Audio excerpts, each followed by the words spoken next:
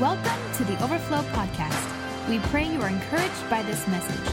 For more info, notes, or other messages, download the Overflow Church app or visit our website at overflowdfw.com. But I'm going to share today what the Lord has given me for y'all this week, and it is about being moldable.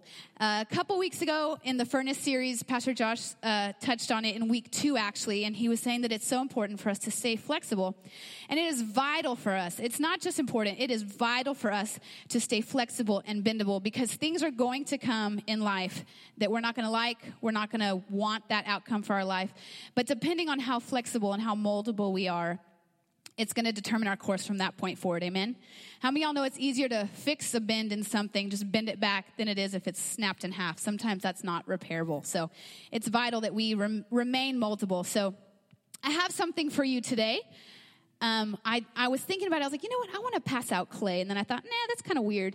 And so I wasn't going to do it. And then I told Josh, I was like, yeah, I thought about passing out clay. And he's like, do it. So we bought this ginormous block of clay. Y'all can start passing it out. And I was actually cutting it last night into little cubes. But I want y'all to play with this clay. It will get on your hands a little bit. Just be forewarned. It will make a little, so we have baby wipes in the back there at the end so you can grab one. But I just want y'all to just play with clay. I want y'all to see and feel it and embrace and what it is to be moldable and how it is to be like clay in your hands. And if you've already got your clay, you might notice that it was cold when you got it, but it already is going to start to warm up as you play with it. And we see multiple times in Scripture where God, in all forms of the Trinity, can be referred to as fire. We see that God is an all-consuming fire. We see that in Revelation, in Jesus' glorified body, his eyes burn like fire, and we know that the Holy Spirit baptizes with fire. So God's doing something. He's doing something. There's something to this heat thing. There's something to this fire that is important to him. So I think it's important for us to seek it out and see what that is. He's working. He's hot. He's breathing. He's raging on. He is a burning fire. You know, it's not just like these little flames that we have up here, but when it talks about God being an all-consuming fire, I mean, that's like forest fire. You know, like there's nothing that can quench it. And so I want to just talk today about how the fire of God can keep us moldable. You all right with that this morning? Yeah. All right. So how do we stay moldable? What can we do when the pressures of life come? We can, you know, how are we going to bend with the blows? Are we going to make it through the trial, or is the trial going to take us out? So I want to give you a couple of things to put in your mental toolbox so that maybe the next time something comes along, you might feel better prepared for that. So the first thing that you have to do is you have to keep moving. Everybody say keep moving. It is a daily grind. How many of y'all know we can't come to church on Sunday and make it through our week totally happy and everything's going good and we're feeling 100% like we just walked out the door, right? You've got to pick your Bible up on Monday. You've got to pray on Tuesday and Monday. You know, you got to put the daily work into it. We can't stop before we start. We can't quit before it's finished, and we can't give up when it gets hard. We have to put the work in every day so that we're prepared when the trial comes. We know that Matthew 6:11 is the Lord's Prayer, and it talks about give us today our daily bread. And we see in the Old Testament when God was providing for the Israelites that he gave them manna, but it was only good for one day. And if they tried to keep it, it actually spoiled and it would become poisonous to them. And so God's pretty big on this daily thing. We see it multiple times in Scripture. And so we've got to put the work in daily ourselves. We can't just come on Sunday and think that the worship and the preaching is going to give us enough to make it through the week. Because it's not. No matter how good it is, no matter who's up here leading or preaching, it's not enough. You have to have something daily. So God has something for us every day. He wants to encounter us every day. You know, he's in the vastness of who he is, he still wants those quiet moments with just you by yourself. And so if he wants it daily, it's not only for our benefit, because he wants it as well. Isn't that cool? Isn't it amazing to think that the God of the universe that created everything just wants to spend time with you? I mean, that's just mind-boggling. But if he wants to spend some time with us every day, I believe it's because he has something for us every day. And he wants to show us that he loves us. He wants to reveal something to us to help us get through what we're going through. Or he wants to remind us of our identity in him and who he says we are. And, you know, we hear from the world over and over and over, if you go to your job or you go to work and who they say you are, or you're not enough, or you can't do it, or you should have gone to college and you can't get a good job because you don't know what you're doing. But when we get to that daily moment with just God, he can remind us who he says we are and what he has for us. And so it's important for us. It's important for us to get up and to search him out and say, God, what are you saying today? What do you have for me today? What are you wanting to teach me today that I don't already know about you and about myself and about the journey that you have me on? And so it's important that we get moving. It's important that we start using those muscles in the physical and in the spiritual. Because how many of y'all know if we never talk about Jesus or to Jesus, when the opportunity comes, we're not going to know what to do, right? How can you tell somebody about somebody that you don't know? Amen? So it's important. It's important to get all those muscles moving. I really like watching the Olympics. I don't know how many of you guys like the Olympics. I used to do cartwheels and headstands and all kinds of things when I was a kid. My friend and I we had tile in my living room, and we would put on socks and we would ice skate, and I'd be like triple Lutz, Of course, it didn't look like theirs did, but in my head it did. But anyways, how many of y'all know that gymnasts don't just wake up, for the most part? There's some people that are like crazy bendable, right? But how many of y'all know they don't just wake up one day and they can fold in half or pull their leg up behind their head? They did that for daily stretching for years to get to that point. It's, they got to put the work in. They've got to work at it. They're not just going to become the gold medalist tomorrow by just, waking up and say, I'm going to join the Olympics. It doesn't work that way. They train for years and years and years, literally 4 years from one to the next. They train that whole time for this very short competition so that they'll be prepared. And you know what happens if you don't use those muscles? Girl, they ain't going to work. They ain't going to work. I'm just telling you. I cannot do the things that I used to do. I could still do a cartwheel. I did a cartwheel one time in front of my kids because they were like, you can't. I was like, yes, I can. But if I try to do a backflip, I'd be meeting Jesus. That's what I'm saying. I'd be like, Lord, where'd that come from? I'm just kidding. But, a couple years ago, I keep saying a couple years ago because it makes me feel really good, like I'm still in shape.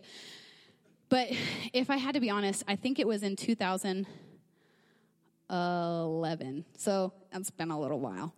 But I did a half marathon. So how many of you guys are here runners or you've ever done any type of race? Even a 5K? No? Nobody? All right. Well, I did a half marathon, which is 13.1 miles. And I had a friend that was like, you should do it with me. I need a buddy. And I was like, okay. And so normally you train more out. Well, she told me after she had already been training for 2 weeks, so I had to fit 6 weeks worth of training into 4.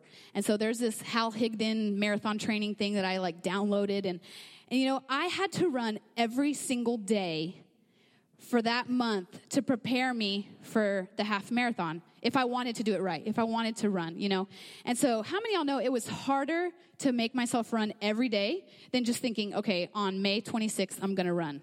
You know what I'm saying? Every day I had to say, I got to put my shoes on. I got to get, my yoga pants on. I actually wore yoga pants to do running. Isn't that good? Sometimes you just wear yoga pants to go to Starbucks. No, I was running. I was using my yoga pants for their intended purpose. No, I was kidding. But it was hard. And, there was this day you had to run 6. The next day you ran 10. The next day you ran 3. Then you had a rest day where you just stretched. And it was a lot. It was way more than I realized in the beginning what I was committing to. And that was the hardest part. Was staying motivated in the training and putting in the work every single day in the front end so that when the marathon came, that I was able to do it. Because before that day, I had never ran 13 miles in one setting. I never had. And so the marathon came and I was excited, and my sister-in-law ended up doing it with us.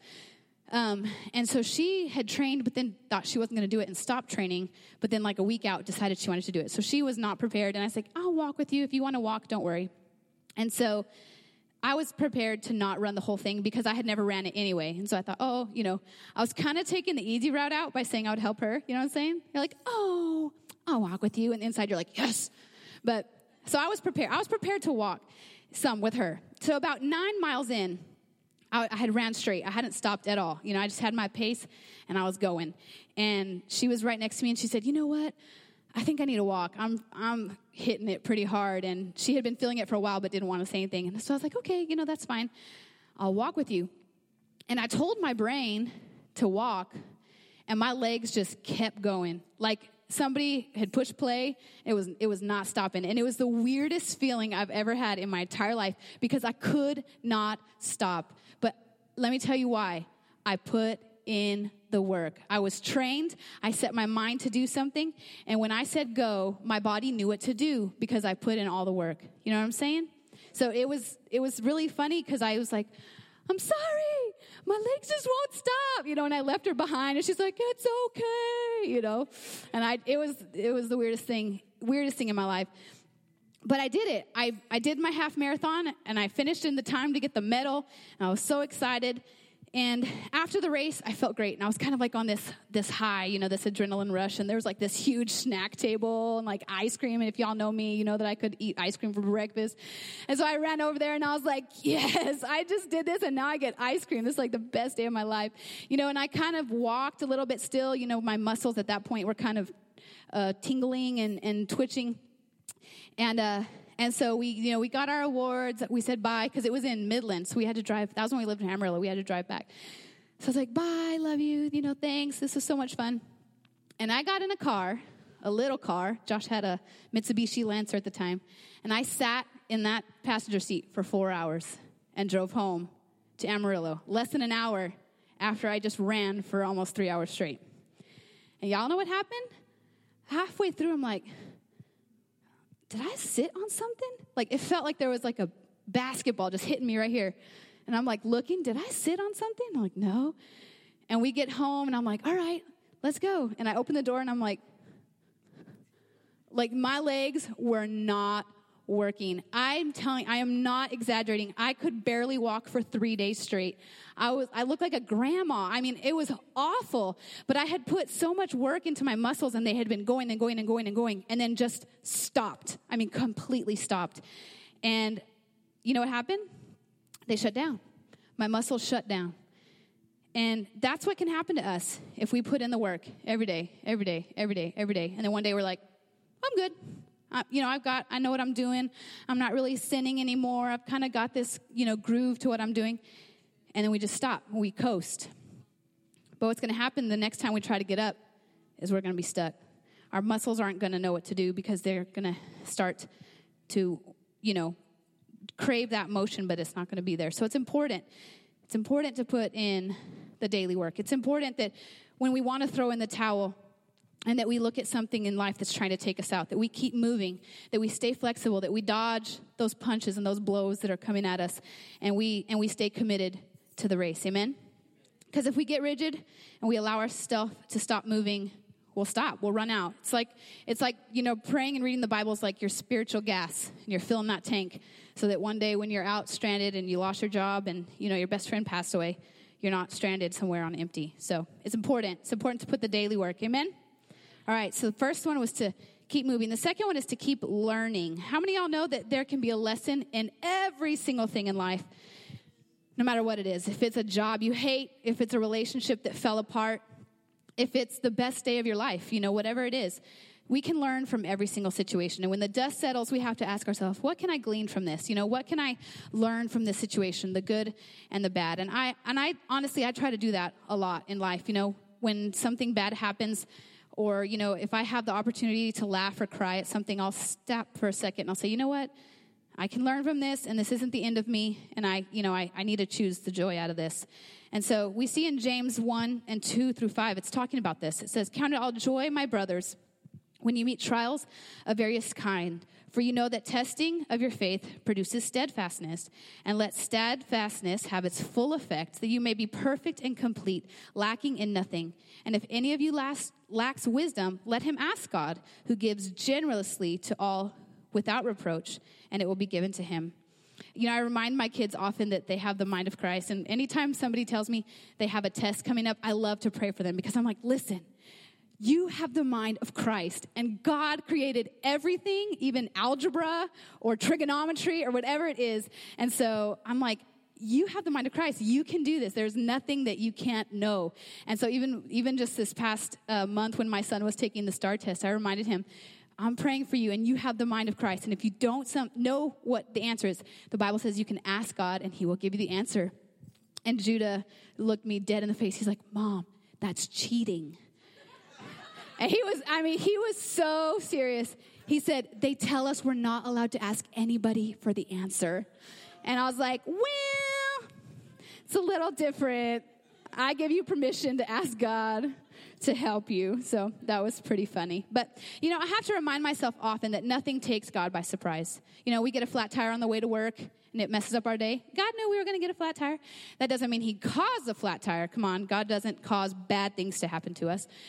But he knows. And so I have to remind myself when something goes wrong, just to take reassurance in the fact that God knew it was going to happen, and he already knows the end result. He already knows how to get me out of it and how, what's on the other side waiting for me and how to work it out in my best interest. But it's on my job, it's my part to make sure that I'm staying moldable, that I'm not letting a flat tire ruin my whole day on my way to work, or I'm not letting, the fact that I lost my job tell me that I'm worthless, but that, everything, God knows everything, and he's going to work it out.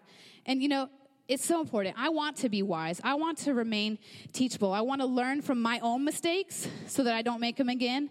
And I want to learn from the mistakes of other people. I know that, when we're 18, 14, however old we are, we kind of think that we know more than our parents do. We're like, yes, Mom, I know. Your mom's like, don't go to prom.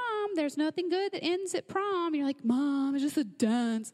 And then you get there and then the guy's getting a little too handsy and you're like, oh, my mom was right, But it's so important for us to not develop an I know attitude that says that we know more than somebody else, whether that's your authority, whether that's your friend, whether it's somebody who's walked through the same situation than you. We can learn from people. We don't have to make the same mistakes that somebody else made if we're willing to learn from their advice, if we're willing to learn from example what they've walked through. So Psalms 25, 4 and 5 says, show me your path, O Lord.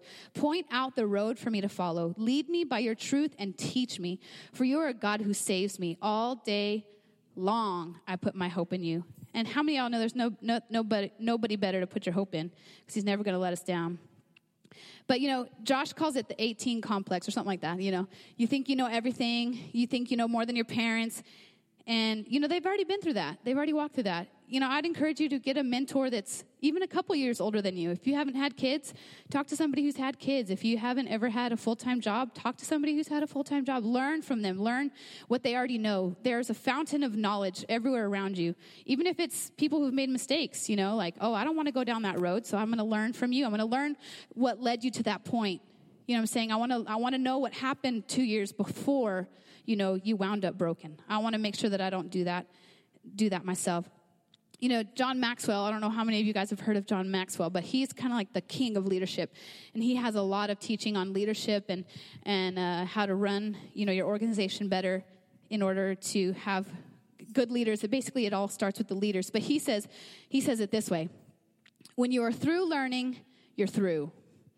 And I read that. The staff is reading a book from him right now, and I read that, and I was like, man, that's pretty harsh, But if you think about it, it's so true. It's like when you think you figured it all out, you put a lid on yourself, and you're like, I'm good. I'm fine where I am. And so something's going to come a little bit down the road that's not something that you've thought could happen or prepared for, and you're not going to be able to handle it. And so we need to always allow ourselves to learn from other people, from other situations. And learning from somebody else doesn't mean you're not as smart as them. And I think that's probably the biggest issue that we have, is we think we see somebody else who's not, we would say in our standards, not as far along in life as we are, or doesn't have it as together as we have, or we don't feel like they have anything to offer us. And so we enable ourselves because we don't let them teach us from their experiences. And so it's important that we allow ourselves to learn from everybody in our life, and because God put them there for a reason, and to learn from all the circumstances that we walk through, no matter if they're good or bad, and know that, again, that God's not causing bad things to happen to us, but that we can learn more about him and his character, who he is, and more about ourselves in that process. So it's important. It's important that we keep learning and that we don't just stay where we are and be satisfied with where we are. And that's hard for me. If I'm being honest, I'm like, I'm good. Josh tells me all the time, don't you want to do something else, with worship? I'm like, nah, I'm good. I like it how it is, And he's like encouraging me to try something new. And I'm like, no.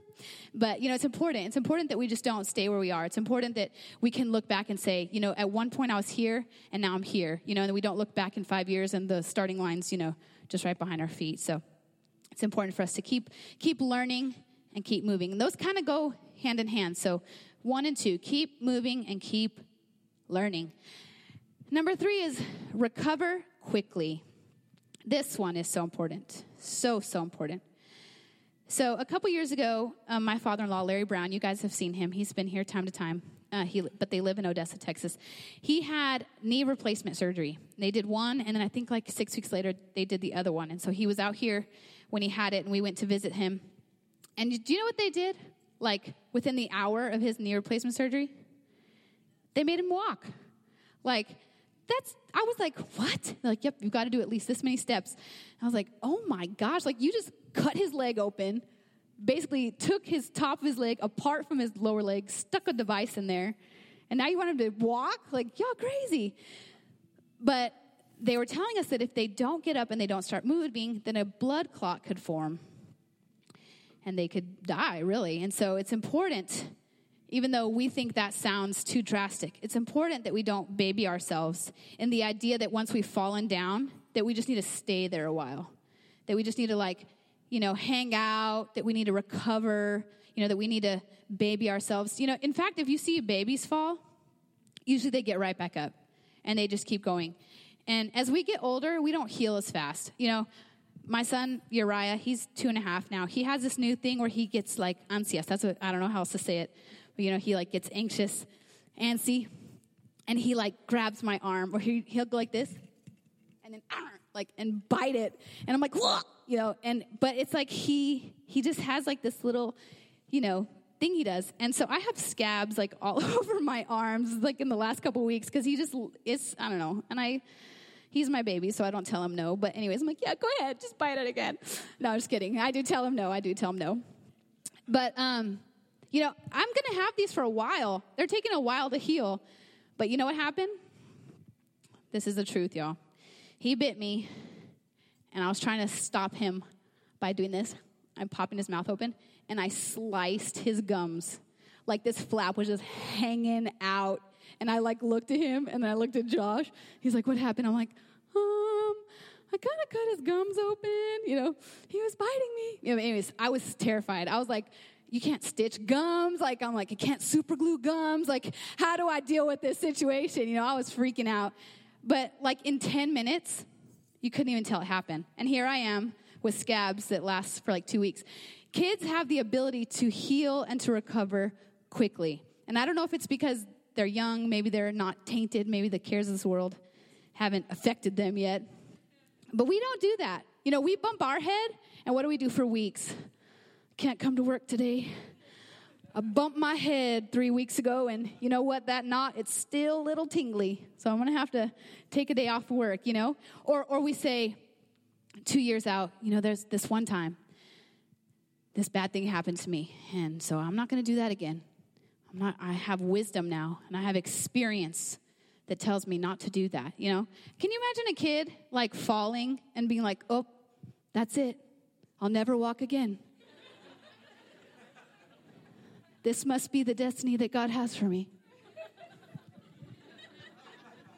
Can you imagine if we just all stopped, if we didn't get back up when we fell the first time?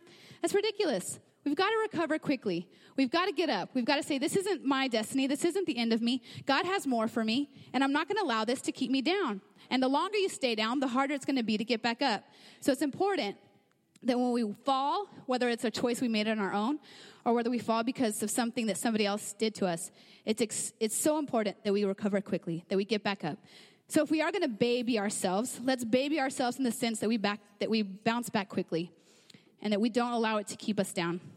When my niece was 2 years old, and now she's pregnant with her second baby, so that was a long, long time ago, she fell out of a second-story window from a house. She was leaning against the screen, and the screen fell out, and she fell all the way down. She did not break a single bone in her body.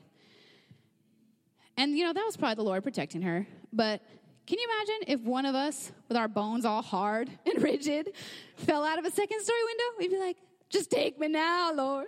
I don't want to go. I don't want surgery. I don't want to cast, We would just give up.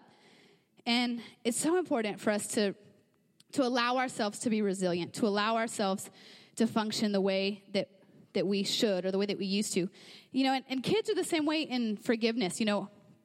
My daughter Elisa, she's 4.5, and she's best friends with little Miss Kenny B here at church. And a couple days ago, they were just fighting. I don't even know what it was, Wednesday night. They were like, don't eat with me. It's like, sounds so traumatic. Sit over there, and I was like, what's happening? And then literally like 2 seconds later, Kinley's mom brought her over, and she was like, they're made up. They want to sit next to each other, And what do we do when somebody offends us? We tell them, you're out of my life. Go away. I want nothing to do with you. I'm smarter now. I'm wiser now, and you're not going to do that to me again. And we stop letting God work in us or work in them through us by calling it wisdom, to hold on to it, to have unforgiveness in us, and to hold a grudge. And that's ridiculous. It's so ridiculous. The Bible says that there's only one way that God can't forgive us. And you know what that is? Come on. Who knows what it is? When we don't forgive others, because we don't get the gift that we won't give. Come on. And so it's important. It's important for us to recover quickly. It's important to us to offer forgiveness the way that children do. As adults, we tend to make a mountain out of a molehill. Somebody offends us, that's it. They're done. We're hurt, we're disappointed, we're let down. And we allow that mindset to keep us from moving on. That friendship or that broken relationship, it could be something that is the most rich and valuable later in life. That, something that you're going to go through later that you don't even see coming, that God could use that person to help you through. But because you decided at this point that you're done with them, then you're going to walk through that trial completely alone. So it's important for us to offer forgiveness, to be childlike. Scripture talks about it all the time, to be childlike. And, that doesn't mean to run around giving people wedgies after service, but it means to be forgiving. It means to bounce back up when you fall. It means to not allow those things to keep you down. And the more you start to think about Scripture outside the box and think, what did God mean when he said that? He'll reveal that to you. So we need to ask ourselves in the event when something goes wrong or something's not going how we planned, if something happened to us or someone did something to us, we need to stop and we need to actually evaluate just that situation. We can't let the wall start caving in and say, this is it, this is the end of me. We have to just stop and think, well, will I even remember this in a year?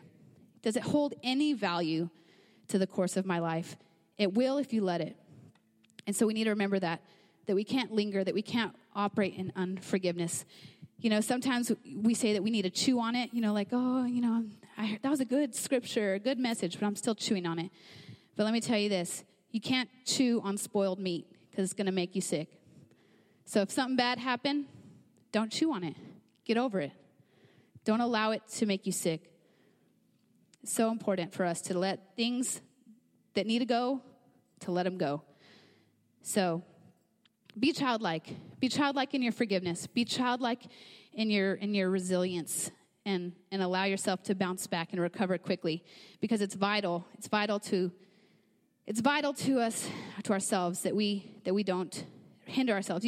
Sometimes when you get hurt, and after I ran that marathon and I literally couldn't walk for a couple days, I walked kind of like this.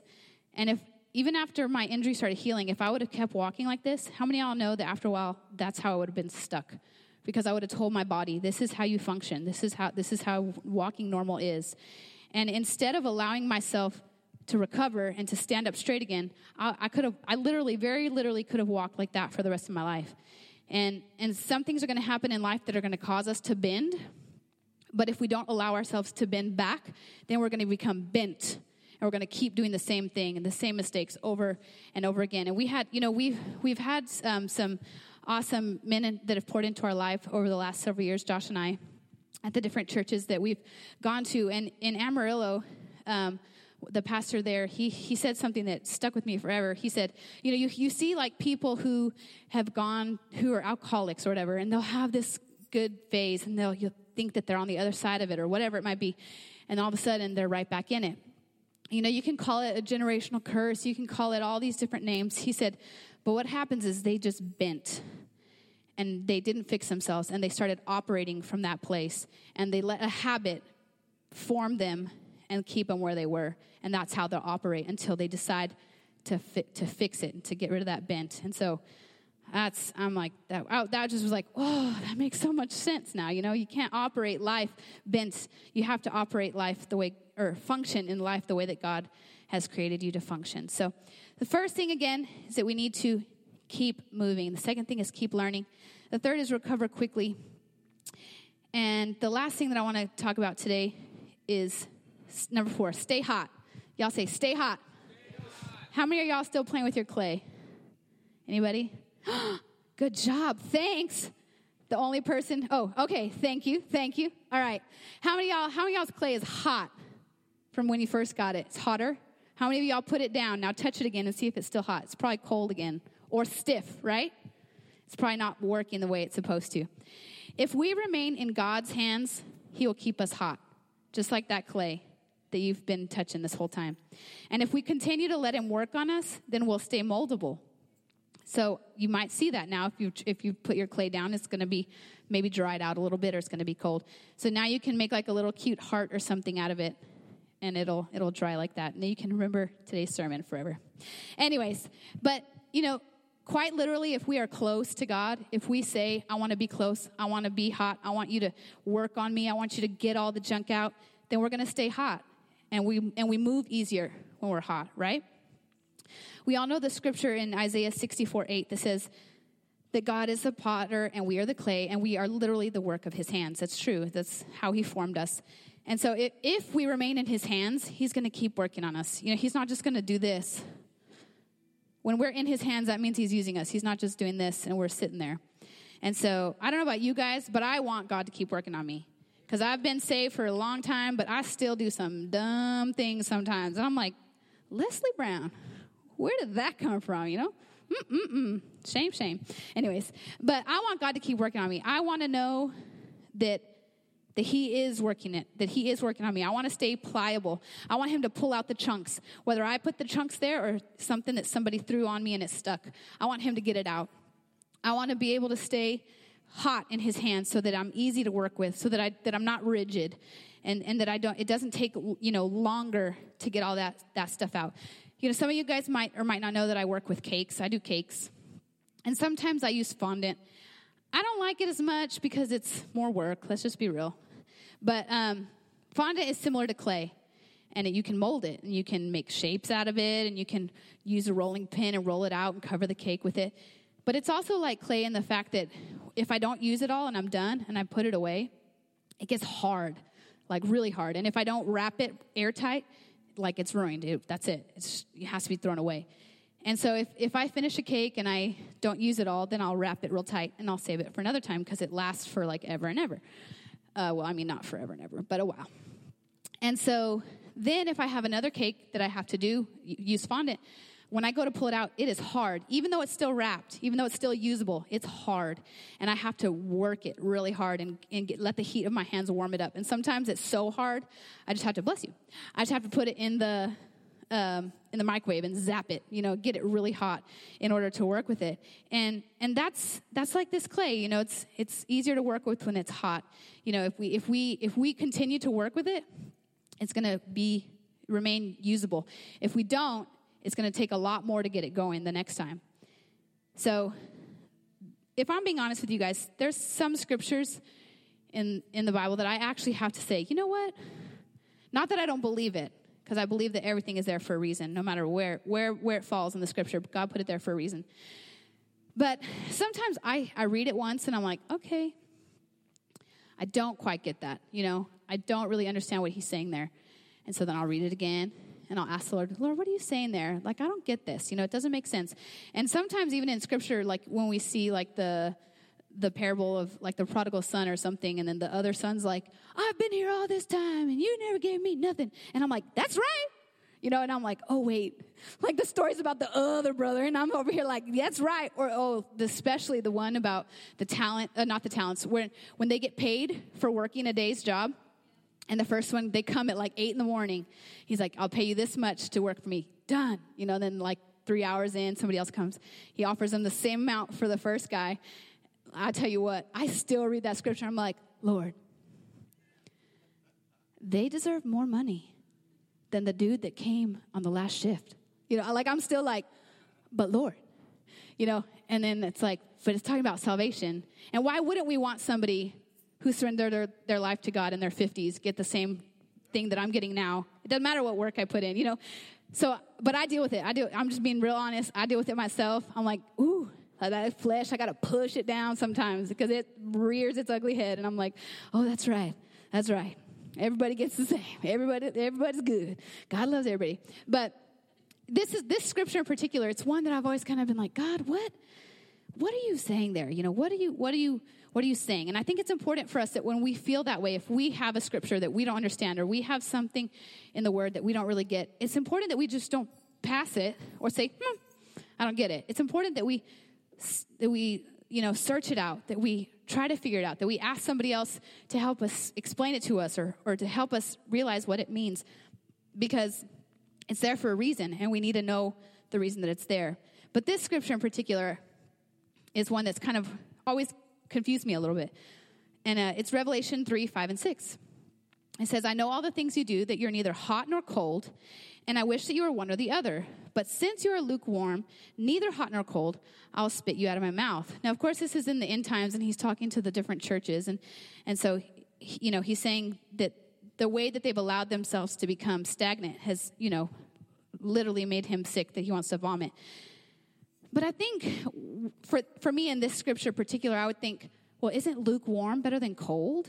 Because at least it still has some heat to it. So I'm like, God, why would you want me cold? Like, what did you rather? Shouldn't the scripture say, Lord, that you want us lukewarm or hot, but not cold? And I'm like trying to figure it out. And he's like, so I put that scripture in this message. And even then I was like, Lord, why? Why do you want us cold instead of lukewarm? It doesn't make any sense. And so I was just thinking about it. I was thinking about it in context of this message and the clay and all that stuff. And then it just kind of hit me. When you're playing with the clay, it's hot. And as long as it's in your hands, it's going to stay hot. And if you put it away properly in its container, even if you're not using it right now, but you want to be able to use it later, it's going to get cold. But it's still usable when it's cold. But what happens when you just get it hot and then you put it there? If anybody did that and you go to try to touch it right now, it might have already dried. And so when it's lukewarm, when the heat slowly starts to escape it and it's not put away properly, it's not going to be usable after that point. And so with the clay, once it's lukewarm, that's it. If it's not in the shape you wanted, it's done. It won't ever be able to be used again. And I was like, okay, I think I get it. I think I get it a little bit. He doesn't really want us to be cold either, right? God's not like, hey, you've loved me so good this year. Why don't you take a year off? I'll see you in 2019. You're so good. I love you so much. No, he doesn't want us to be cold. But he would prefer that we are cold because then he can still work on us. Amen? And so it's important for us to function properly how we've been created to function. And so how many of y'all know that the Father's not going to put us down unless we force him to? God's not like, yeah, I'm cool. Yeah, you don't have to pray for a week. That's cool with me. Oh, I'll see you at church on Sunday. It's us.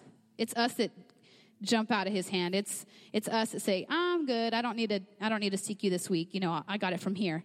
So the Father's not putting us down. So if we want to, he'll keep us there and he'll keep working on us and he'll get all the bad stuff out and he'll keep us moldable and he'll use us for our design purpose. But check out this scripture. It's really cool in the context of this sermon. But it says here in John 10:22 through 30, it says, at the time of the Feast of Dedication that took place at Jerusalem, it was winter, and Jesus was walking in the temple in the colonnade of Solomon. So the Jews gathered around him and said to him, how long will you keep us in suspense? If you are the Christ, tell us plainly. Jesus answered them, I told you and you do not believe. That the works that I do in my Father's name bear witness about me. But you do not believe because you are not among my sheep. My sheep hear my voice, I know them, and they follow me. I give them eternal life, and they will never perish. And no one, this is the part right here that is super cool, no one will snatch them out of my hand. The Father who has given to me is greater than all, and no one is able to snatch them out of the Father's hand. And the Father and I are one. So I just thought that was amazing, because here we're talking about things that can happen to us or trials that we can face. And still, even through all that, no one can snatch us out of God's hand unless we decide that we don't want to be there. And I don't know about you guys, but I don't want to get out. I want to stay right there. I want to be in his hand. I want the heat to keep me moving. I want him to pull out the junk that finds its way in there, and I want him to do what he wants with me. Because if once I get out, I'll try to do it on my own. I'm gonna start to get cold. First, I'm gonna get lukewarm if I don't put myself away properly in a Ziploc bag. I'm just kidding. But once we get out of his hand, that's when we're gonna start getting in trouble. And clay has a purpose. Its purpose isn't just to be a blob. It is to be created into something else. And, it talks about Jesus is the potter and we're the clay. And eventually we'll be made into something, a pot or a cup or a bowl or whatever it might be. And that's nice. And it has a purpose in itself. But what happens to a pot if it breaks? That's it, right? I mean, you could try to break it into more pieces and make it into a sculpture or something. But once clay has been hardened and created into something and it breaks, that's it. It can't be used again. And so I know that God has something to create me. I know one day I'm going to be a shiny porcelain dish.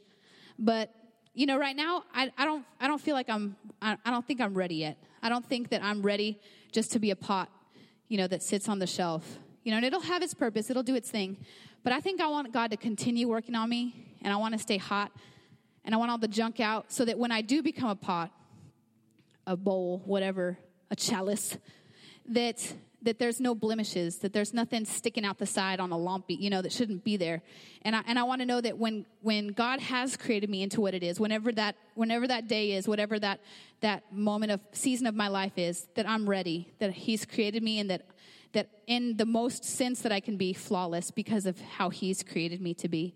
So I just want to encourage you guys in that also, that, God can make you into something perfect and beautiful, but you gotta stay in his hands. You can't try to do it on your own. You can't try to figure it out.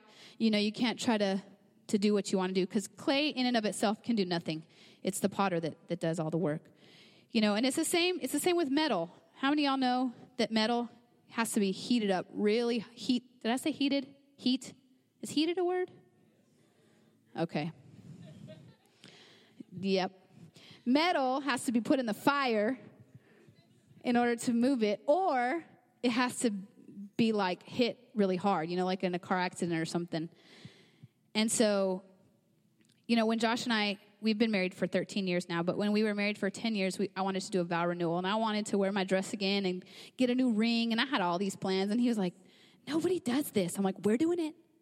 He's like, nobody has a vow renewal at 10 years. I'm like, because nobody's married for 10 years anymore. Come on. We're going to celebrate. Nobody makes it this long nowadays. Anyways, so I took my old ring to a jeweler, and I said, this is my old ring, and this is my husband's old ring, and these are all the jewelry that I have from my great aunt and my grandma and all this stuff. And I said, make me something new. And, he didn't just pick it up and just pinch it and move it around, and, oh, that looks good. No, he had to get all of it, take the diamonds out, and burn it, and melt it. And he literally did. He melted it into a nugget. And then after they had the cast of what the ring was going to look like, which I designed. Just kidding. Then he had to melt it again. Yeah, he had to get the metal hot again and pour it into the mold. And so it's, again, we see heat. We see that it's heat. It's either heat or horrible force that's going to cause something to change shapes. And I don't know about y'all, but I'd like the heat. I'd like the heat much more than getting hit by a semi-truck or something. I'll take the heat. So it's important that we decide before the trial comes. It's important that we decide, I'd rather stay hot. I'd rather put in the daily work. I'd rather learn from this situation. I'd rather recover quickly from the trials that come, so that I'm moldable, so that I'm bendable, so that when something bad comes, that I'm prepared for it. So in 1 Peter 1, 3 through 7, it says, "Blessed be the God and Father of our Lord Jesus Christ. According to his mercy, he has caused us to be born again to a living hope through the resurrection of Jesus Christ from the dead, to the inheritance that is imperishable, undefiled, and unfading, kept in heaven for you, who by God's power are being guarded through faith and salvation, ready to be revealed in the last time. In this you rejoice, though now for a little while, if necessary, you have been grieved by various trials, so that tested, genuine in your faith, more precious than gold that perishes when it's tested by fire, may be found in the result to praise and glory and honor and revelation of Jesus Christ." So I just want to encourage you guys today. I want to encourage you to stay hot. I want to encourage you to recover quickly. I want to encourage you to learn from those around you that God's put in your life and from the situations that you're walking through, because they're going to help you. They're going to help you steer the course of your life, whether you want it to bend you and leave you stuck, or whether you want it to be something that will make you a better person, refined by the trials. So I just want to pray with y'all this morning. And I just want to encourage you guys in closing with this story that some of y'all might or might know. Our youngest son, Uriah, the one that likes to bite my arms, he just turned 2.5. And when he was almost 1 year old, we found out that he had something very uniquely special about him. And that is that he has an extra Y chromosome. So it's pretty cool. One of the names for it is Superman syndrome. So yes, I am the mother of Superman. It's confirmed. But one of the first things I noticed about him is his ankle. His foot could bend. I'm not exaggerating. His foot could bend all the way up, and the top of his foot would touch his shin. And I thought, I've had 4 kids, but that's new. Never seen that before. And I would show people. I'd be like, "Look at this," and I'd fold it. I'm like, "Have you ever seen that before?" And then after a while, I thought maybe I shouldn't. Just because it bends, maybe doesn't mean I should. But that's kind of how it started. And then we found out that he had XYY, and that allowed his muscles to be too loose, and that's why he was able to bend that way. And it was a walk for me. It was a blow. It was something that I didn't expect. He was my 4th kid. I thought, I got this. I know what I'm doing. And here comes something new, some trial that's trying to beat me down. A mom's heart and mind just don't ever stop worrying. And so I thought, is he going to talk? Is he going to walk? There's all different things that people have, the conditions that they have in that. And so I just came to a point one day, and I thought, sorry. Woo. I thought, this isn't a surprise to God. He knew how many chromosomes Uriah had when he was in my womb. He knew how he was formed. This wasn't a surprise to God. And I can learn from this, and God can teach me through this.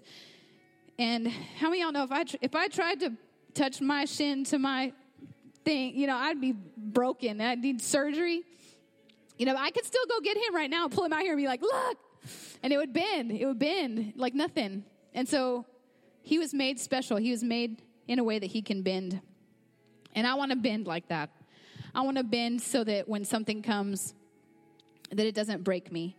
I want to be able for God to use a situation, even if it's scary or if it doesn't seem something we expected. I want God to be able to use it to teach me about him. And he has. He's taught me that he's a good father and that he doesn't make mistakes.